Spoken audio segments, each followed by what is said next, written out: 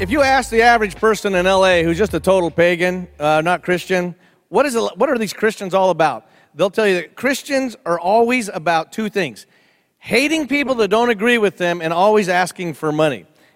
You know, I forget where it was a strongman contest down on one of the beaches, and they're showing feats of strength, and they want to see who had the greatest hand strength, and some total chiseled bulk guy came up, and he took a lemon and he squeezed it. And he squeezed out everything, and he said, "I'll give anybody in here $1,000 and get another drop out of this lemon." And they had these bulk guys come up, using two hands, squeeze, nothing. And all of a sudden, this little kind of skinny guy with glasses and a bad comb-over came up, and he picked it up and squeezed, and about 10 drops came out. And they said, "Wow, who are you? What do you do?"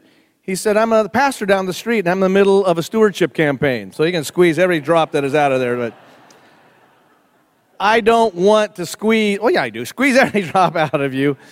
But I want us to take a look at this wonderful, strange, beautiful, tough thing called discipleship. As we said, it's impossible to be a disciple without being a steward. And any stewardship, every Christian, and particularly a disciple, needs to have a theology of money. And any theology of money, of wealth, worth its salt, answers three things: how we make it, how we spend it, and how we give it. And God has loaned to us this money, this thing called wealth in life. And how we've learned how to have freedom over this. One of the most incredible, liberating experiences in all of life is to have a healthy relationship with money. And you cannot if God isn't in front of that. And so as Paul is writing to Timothy, he reminds them of this great truth. Well, if you got your Bible, turn back over to 1 Timothy, the 6th chapter, page 965, as we take a look at this. Now, if for any of you that are visiting, we have a map here of where Paul is writing. Paul is writing to Timothy, and he left him at Ephesus. The second missionary journey is where he meets Timothy. Remember, he went from Antioch back to Derbe, where he had been there years earlier, over to Troas. He gets this vision to take the gospel to Europe, so he goes to Philippi, and there he plants a church, heads over to Thessalonica, plants a church there, down to Berea, then to the intelligentsia capital of the ancient world, Athens, and then over to Corinth, which is kind of a pleasure center, and over to Ephesus. He was there 3 years, and he's left Timothy there before he heads on down. So he's writing to Timothy. This is the third largest city in the Roman Empire, and is extremely wealthy. And so he is writing to Timothy at this time, and he tells him some pretty shocking news. You want to read one of the most misused passages of Scripture in the last 2,000 years. Look at 6:1. "Let all who are under the yoke of slavery regard their masters as worthy of all honor, so that the name of God and the teaching may not be blasphemed. Those who have believing masters must not be disrespectful to them on the ground that they're members of the church. Rather, they must serve them all the more, since those who benefit by their service are believers and beloved." Why that was misquoted is because slavery was just the currency of the day in that time. Paul is not pro-slavery. In fact, he says a rather stunning thing. Now keep in mind, at this time, a third of the Roman Empire were slaves. Most of them were blonde-haired, blue-eyed slaves from the northern tribes that they had warred and brought them back down to Rome. And many of them become Christians as well as their owners. And Paul has this shocking thing. He says slaves and their masters have the same relationship in Christ. Now, he's not building an economic theory here, but he's saying if you have somebody over you, you don't disrespect them just because they're a brother or sister, but you serve them. An employer or an employee, just because you're Christian doesn't mean you don't have a job to do. And one of the most important things that we have to learn, how we make money, God cares about. The Rabbi Saul of Tarsus, Paul, says there are two reasons for why you make money. One is to provide your needs and others, but to create. You are a little creator. You are made in the very image of God, Latin, the imago Dei. And God has made you to be able to come into this world and create things. And the creation of wealth is one of those gifts that God gives us. Some of us, and for the reformers, who is our history as Presbyterians, this radical new idea, the dignity of work in itself, not the end result of work, having money or something, but in the very act. You realize there was work before there was sin in the world. Not grueling labor, but Adam and Eve, before they ever sinned, they weren't just taking long walks in the moonlight, holding hands, though they no doubt did that, but they were working, it says, in the garden, and they were discovering, and they were planting, and it was a joy to them. When you go to work, or even if you were retired, how you were living your hours, or as a student there, how we work, how we create wealth, God cares about. And the wonderful thing is, it doesn't have to be spectacular to be pleasing to God.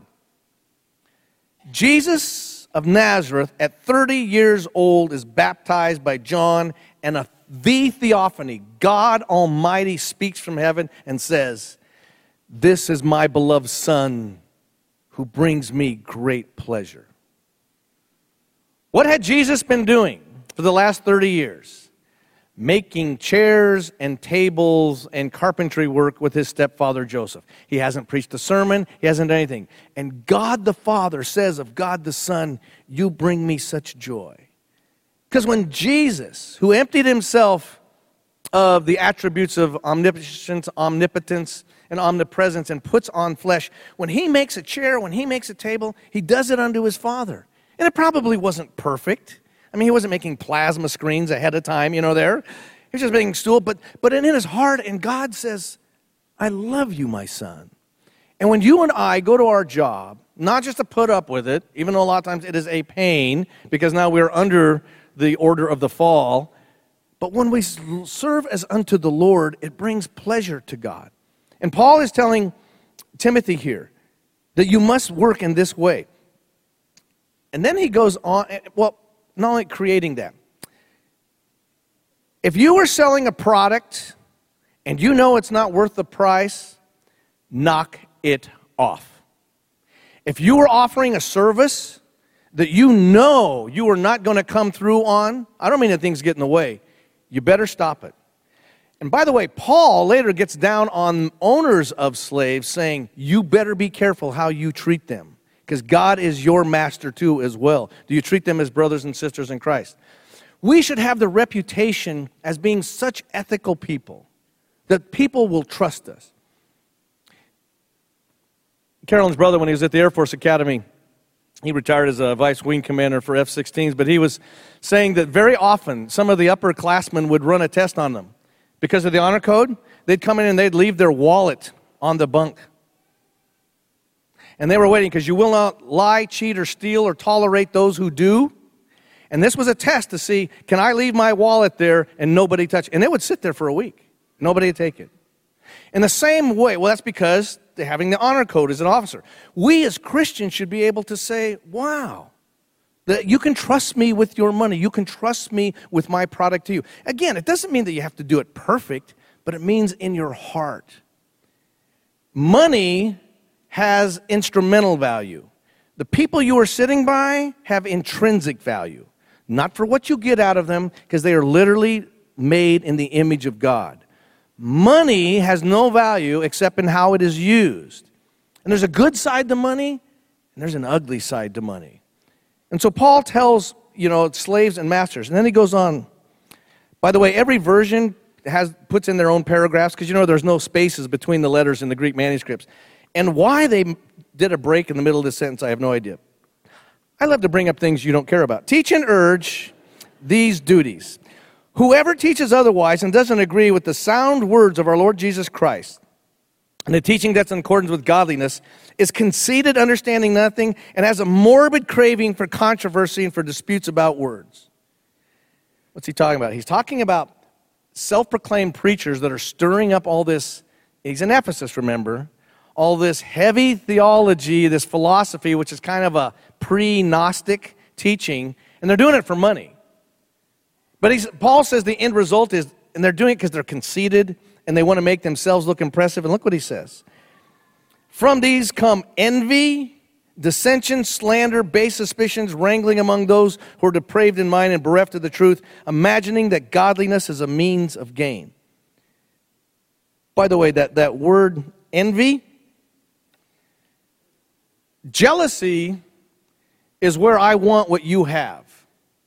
Yeah, I'm jealous. I want what you have. Envy is where I don't want you to have it. It's not so much that it's good for me, I just don't want anybody else in front of me. You and I live in a culture that is driven by consumerism in the marketplace, consuming more and more and more, but envy in this election time between the parties. It's not so much what we want others to have, we don't want them to have it.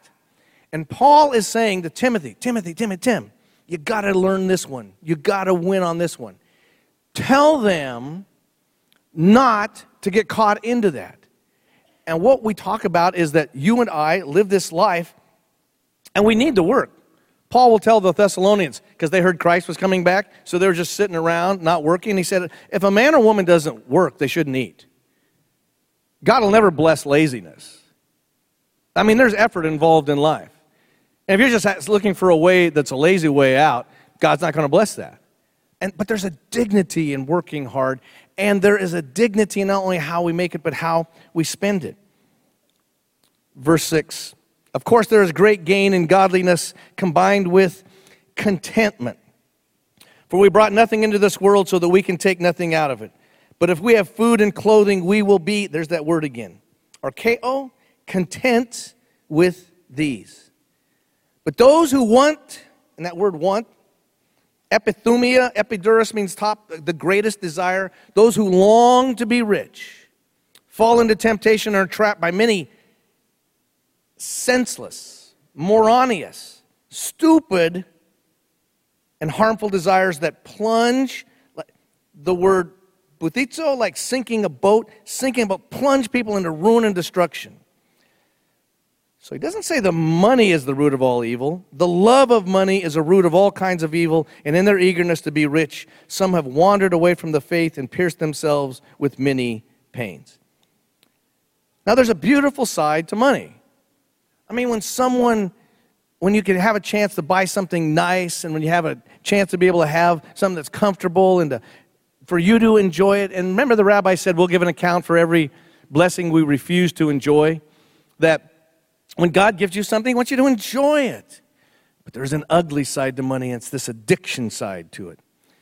Remember that old line, I think it's from vaudeville, a guy, Jack Benny, a mugger puts a gun to the back of him and says, give me your money or your life. And he doesn't say anything. He said, I said your money or your life. And Jack Benny goes, I'm thinking about it.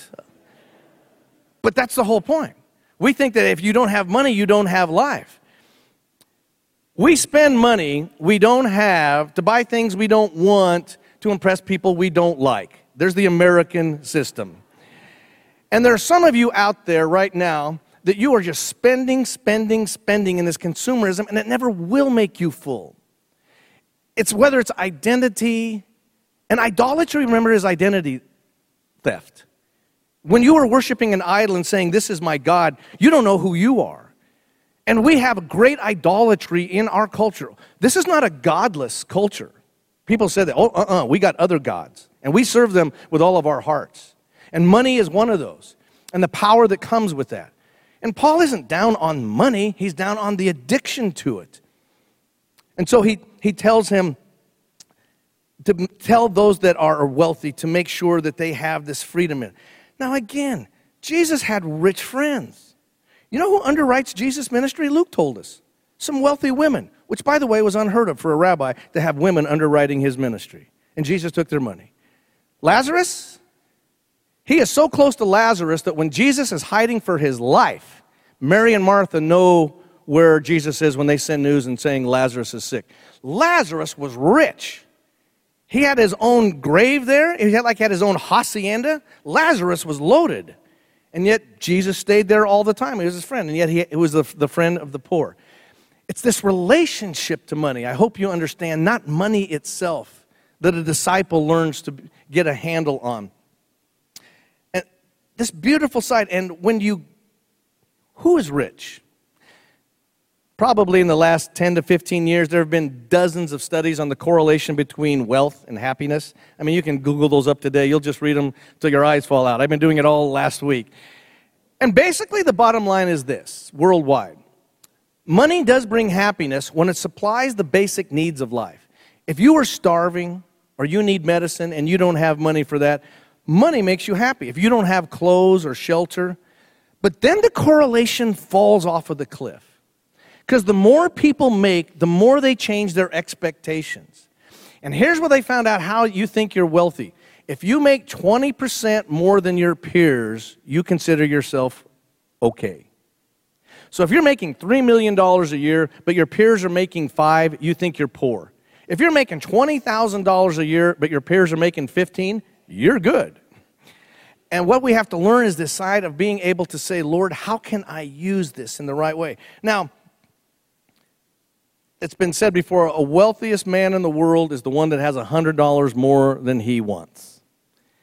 And if you and I can get our checks and balances, why do we need to have this? Why do we need to have the latest gadget? Why do I need to have this much money in the bank?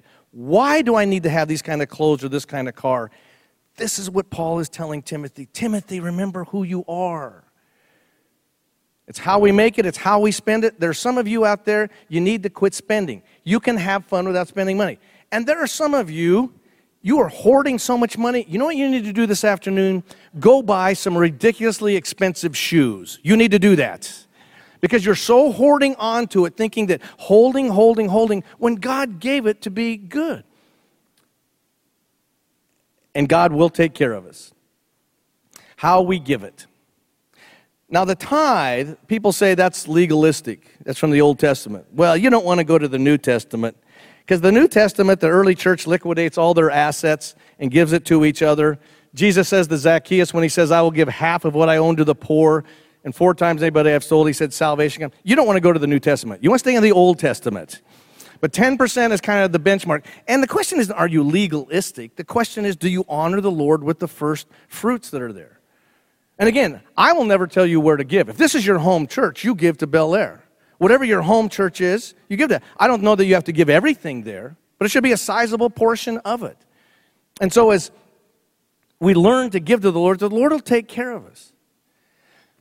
My mom, most of my family, my relatives from Colorado, I'm trying to think the sociological term for them, white trash. I think that's the term, but they lived in the mountains and they were fairly poor, but my mom was always generous with money and taught us that. And I remember when Carol and I were here interning back in 78, I was at Fuller Seminary, and we didn't have 2 nickels to rub together. And Carolyn came in one day and she said, so this next year, what are we going to give to the Lord? Because it was like, no, it was in December. We hadn't given anything since graduating. And I said, what do you mean? She said, well, what are you going to give to the Lord? I said, Carolyn, I'm in seminary. God doesn't expect me to give anything. And she just gave me one of those looks, and never marry a Lutheran. And so we gave something to the Lord. I was thinking, oh, I can't, but I'll do that. I tell you the truth. 3 weeks later, and you ask Carolyn this, I got a check in the mail from someone I had known from a long time ago that was the exact amount of money that we had given to the church. And all I could think was, I should have given more. Well, every time Carolyn and I give money, it's not, there's money out on the front lawn, That's not true. But God will take care of us. And in light of my transitioning to another ministry and place, I'm telling you, as your pastor for the next 2 weeks in particular, Bel Air is doing great things with your money. I mean, to see the elders that we have had for the last 11 and a half years, they so pray over this money and talk about it, and you need to be giving your money here, wherever your home church is. I always say that. And if you have a problem within your own life of being able to get a handle on this, ask God to help. And again, how we make it and how we spend it, God cares about the other 90% as well. Remember Pastor Lee and Lou, who were here from China last week? The Chinese, through a translator, they were sharing with me, used to have an expression when the early Christian missionaries in the late 1800s, and a lot of them Presbyterian, came to China to share the gospel. There was an expression that had been around for about until 1995. When someone in China becomes a Christian, China loses a Chinese citizen. And what they meant by that was when they became Christians, They took on Western ways, and they weren't Chinese anymore. Do you know what the expression is now? When someone in China becomes a Christian, China loses a criminal. Because the Christians are so ethical, and the Chinese government is trying to figure this out. They keep their word, they're not corrupt. Corruption is so bad there, like in so many places, but not for the Christians. Do people know that about you and me? And they go, well, you're a Christian. I can trust you with this. I know that you'll do what you say and say what you do. You'll keep your word with it. That's how the gospel advances. Different than the world's ways. And God's incredible love for us. Last verse, jump over to verse 17 on the next page. So this is the end of his letter. We'll look at real quick next week, in the next 2 weeks, his next letter. But look at verse 17. As for those of you in this present age are rich, command them not to be haughty or to set their hopes on the uncertainty of riches, but rather on God who richly provides us with everything for our enjoyment. They're to do good, be rich in good works, generous and ready to share, thus storing up for themselves the treasure of a good foundation for the future. This is a wonderful line. So that they may take hold of the life that really is life. Paul's telling Tim in Ephesus, in this wealthy, huge Roman Greek city, tell those that got a lot of money to chillax a little bit. Keep in mind, they're not so hot stuff because they've got this. And God will give to different people different opportunities to create wealth. Some people have a lot of money because God blessed them with a great mind and opportunity, and they worked hard and God blessed them. Other people have money because they made it the old-fashioned way. They inherited it. You know, they're third baseman, born on third, and they think they hit a triple. And God is saying to them, you need a healthy understanding of who you are. Some of us, God will never give us the ability to create as much wealth as others. But I want to tell everybody in this room and watching, if you are an American, and I don't make light of when you can't pay the bills and it's just getting tough, you, by world and historical standards, by the standards of this time, are rich. Every one of us in here had to pick the clothes we wore out of extras. We have a problem with too much food and too much weight. We have an unbelievable lifestyle, but you live in a world that tells you more, more, more. You don't have enough. You don't have enough. And we need a nose hit of reality for God to say, I will take care of you. Where do you think I am? Winston Churchill was one of the people that understood wealth, and I love that about him. He was raised really rich, and Churchill loved to eat and drink, and how he lived as long as he did, I have no idea. He smoked like 7 cigars a day. But one time during the war, he came and sat down with his general, and Churchill ordered some caviar, and he offered the general some caviar. And his general said, who was just back from the North African campaign, saying, our boys are drinking water and dying in that desert. I'm never going to eat that caviar. And Churchill had a great line. He said, if you can show me how my not eating caviar will help one of those boys, I'll never touch it again. Otherwise, pass me a cracker. And what he meant was, my going with doesn't mean they go without. And it was a great understanding. If God's given you something, enjoy it. But learning to share it and to give. Life that is really life. And are trying to understand God's ways, which is so different than the world. When you love the Lord and you give to Him, you don't serve the master to get more of his money. You serve the master to get more of the master. God really does have like everything. And He's loaned to us all of this money. And when you love the Lord, it's not so that you feel better than others, because He loves them every bit as much. But so this freedom, this crazy giddiness of being able to give to others. Remember when Carolyn was working in the psych wards, and some others I've been told before, when some of these poor, emotional, mentally broken people, to get them ready to mainstream them back out into society, they got to teach them life skills workshops. And so they teach them how to handle money by giving them little poker chips. And if they're good in the hospital and they can get a Snicker bar for this many chips or a cup of coffee for this many, and they go, no, you've spent all your chips. You can't get another one, trying to teach them. The tough thing, though, is when some of them re-enter into the world, they go down to Ralph's with poker chips. And they're shocked, and they don't understand why they can't buy food with that, because that's not an exchange. That was play money. Jesus said a curious thing. He said, if you can't handle somebody else's money, why would God give you your own? We do the reverse of that. If I can handle my own, handle this. He said, if you are faithful in the little, you'll be faithful in a lot. But if you can't handle a little, God's never going to give you a lot. He said, when the true wealth, not the shallow trinkets and muddy water of this world we're trying to drink that we think is wealth, but the real wealth that is coming when God gives it to each of us. And it's not about buying or bribing God. It's becoming the kind of person we are. Have you noticed, I think back with my kids when they were younger, and all the money we would spend on them for toys. And how long do toys last? Is it like an hour and a half before they break them?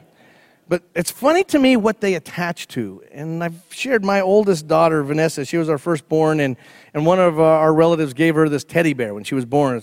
She called it Berry Bear. And by the time she was in grade school, this thing, it had an eye missing, it had a ear torn off, it had tried to sew the arm on in the wrong place. It was covered in God knows what body fluids. This thing was just horrible, and I tried to throw this thing away once thinking because I got a great new one. And Vanessa was so upset, and she got that thing out of the trash can, and she said, this is mine. I love this. You're thinking, really? Look at it. And she saw something I didn't. And God says, of every one of us in here, you are mine. All the stains, all the brokenness, all your failures, all your sins, what the world doesn't see. I wouldn't trade the cosmos for you. You have a place in God's heart that He made, that if all the angels and cherubim bowed down before Him, and if civilizations followed Him freely without sin, and you never did, He so longs for you, He still would have sent His boy to this cross. If you can't trust God with your money, how could you trust Him with your soul?